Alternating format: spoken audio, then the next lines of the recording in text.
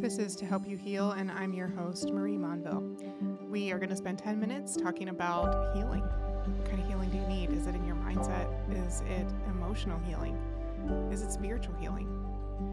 You know, there's a lot of healing that we all need, and this is where you're going to find it every week, 10 minutes on Tuesday. I'm so glad you're spending this time with me. I'm glad you're joining me. This week, we're talking about what to do when you share your purpose or you share something with a friend and they don't get it. Or maybe they criticize you, they question why you're doing that. And, you know, I think in those places, sometimes we are just taken aback because we were expecting support and we got something else instead. And so I want to talk about that this week because I think, you know, when we're thinking to ourselves, okay, I want to pursue my purpose, I want to go after the things God has for me, the reality is that not everybody's going to get it. And I know I've seen this in my own life. There have been decisions that I've made, you know, choices that I have chosen, things that I have gone after that people haven't understood. And while it can feel hurtful in the moment, I think what I have learned about it is that they can't see it the way I'm seeing it because it's not their life. And so I want to talk with you about that because I think undoubtedly you've probably had that experience in the past or you'll have that experience in the future. And I know that it can be something that really derails us. You know, it can stop us in our tracks and make us question whether we heard God correctly or whether we got this right, whether we should be doing this or not. And sometimes it's really hard because if we are in this place where we're trying to hear God's voice, we're really working on developing our relationship with Him, and we feel like He's telling us to go after something. And so we start doing it. And then we tell someone that we trust, someone that we think is going to encourage us or, you know, at least be a sounding board for us. And we get criticism of some sort back.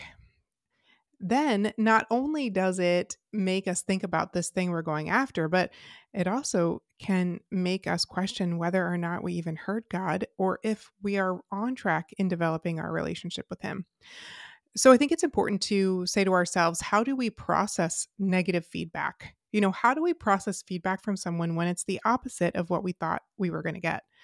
Because if we're not aware of the impact that it has, it's not going to stay in that surface place. You know, if we say the surface level negative feedback in a conversation where we're sharing this point of passion or purpose that we want to go after, the surface level would just be that thing, that place of purpose or passion that we're going after. But the deeper level is what we feel like that negative feedback says about our relationship with God. And so if we want to keep that feedback from infringing on this sacred space of our relationship with our Heavenly Father, the creator of the whole world, if we want to keep our relationship with Him in a place that isn't impacted by somebody else's negative feedback, then we have to be aware of how we process it. And I think a lot of times we probably aren't. I know for myself, it all depends on the kind of day I'm having.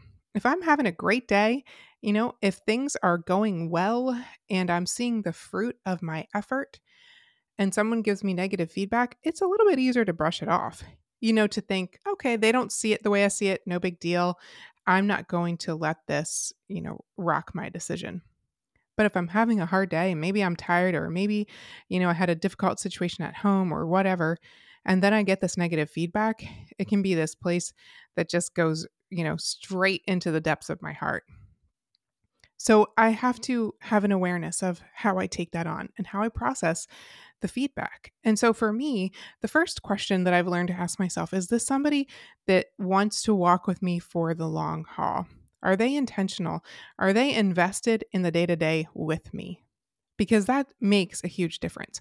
If it's somebody who, yes, is invested in our lives, is going to walk with us, you know, in the day to day, then they have our best interest in mind.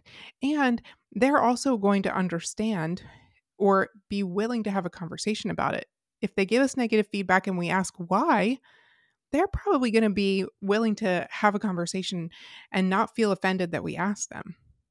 And those are the kind of relationships that we want and need in our life. Those are the kind of people that are valuable, that are going to link arms with us and say, you know what, I'm with you for the long haul. I'm not just here today and gone tomorrow. I want to walk this out with you. And so if I'm getting what feels like negative feedback from somebody that takes up that space in my life, I know that I can trust them and I can ask them for some extra context to that. Why do they think that, or why did they see it that way? We can have a conversation about it.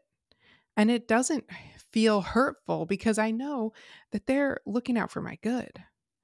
But if it's somebody who does not fall in that category of wanting to walk with me, sometimes we have these people in our life that just want to nail us to the wall and leave us there. Then oftentimes I've learned to question their negative feedback. Because the reality is that sometimes when people say hurtful things to us, it's really not about us, it's about them. It's about their own insecurity, or maybe something that we said stirred up something inside of them. It's not about anything going on in our world, but it's how they received it. And that's a difficult place because if someone else is going through something really hard, if they're experiencing their own place of pain and brokenness, and they give me some kind of negative feedback that's really coming from the hard road they're walking right now, and I ask them, why did you think that, or why did you say that, why do you see it that way, that might bring more pain for them, and it might not be a place that we are going to be able to have a conversation about it. And so it's important for us to be able to discern, is this somebody who's really looking out for my good? Do they have my best interest in mind? Are they wanting to walk out life with me for the long haul? Or are they in their own difficult place right now where they're not able to support me, where they're probably not a great person to be leaning into in this season? And if that's the case, then I just need to let their feedback go, not overanalyze it, not ruminate on it for days, but just be able to say, this is probably coming from the hard place they're in right now. And so I'm going to give them grace for that. I'm going to want to maintain the friendship, but they're not going to be somebody that I lean into while I'm developing this whole concept of purpose that God has placed in my heart. I want to be intentional about the people that I talk about these deep secrets with, my dreams. For me, when I started writing my book last fall, the end of September, I told very few people about it because I was treasuring that and I was protecting it. I knew that it had been a while since I had written. I mean, this year will have been 10 years since my first book, One Light Still Shines, came out. And I knew that if I told a lot of people that I was writing a book and I received some negative feedback, I would probably lean into my own insecurity. And then I would let their words become this thing that talked me out of doing what I know God called me to do. And so I told very few people. I told those people that I know are my long haul people, my ride or die people. Of course, that included my husband and our kids. They were going to see me writing every day. I kind of needed them to know, but also some close friends that I knew I could count on, that I could lean into. They were going to support me and encourage me and be a great sounding board that I could ask them questions or get their feedback along my journey. And you need those too, but we don't need tons of them. If we just have one or two of those people that we can count on for the long haul, that's really all we need.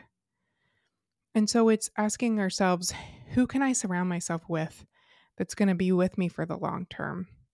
And then how do I learn to let go of some of the negative feedback from the people that really aren't in that position? How do I learn to give them grace for wherever it is that they're at, not hold that against them, not allow it to become this place of offense inside of me, but just release it and let it go? Because I don't want my purpose and this, thing that God is doing inside of me to get distracted by someone else's criticism. I want to go after it.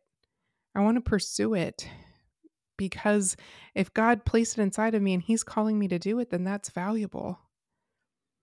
I want to honor that. I want to honor people, but I want to honor God more. And, I think that's a place we all have to figure out. How do I sort through the feedback I get? Where do I put that? Which kind of feedback do I go after? Who are the people that I want to surround myself with? making friends as an adult can be difficult. And sometimes it's this place that we're just kind of waiting. For me, there were years and years and years of saying, God, I just need one or two good friends and waiting for that to happen. But He always comes through. He's a God who answers our prayers. He's a God who fulfills His promises. And if you're in this place where you're thinking, I just wish I had those one or two people, keep asking God. And maybe He's going to put that person on your mind, and you're going to be the one that reaches out and begins that friendship. But those are the ones that we can take what they say and we can process it with them, and we can come out better for it on the other side. I hope that this has encouraged you today. I want to invite you to come back next week. We're going to continue the conversation. We're going to talk about what it means to, really go after that place of purpose and passion. Okay, because we've talked about how to start to find it. We've talked about what to do if we get some criticism. I always think it's really valuable to keep it all in perspective.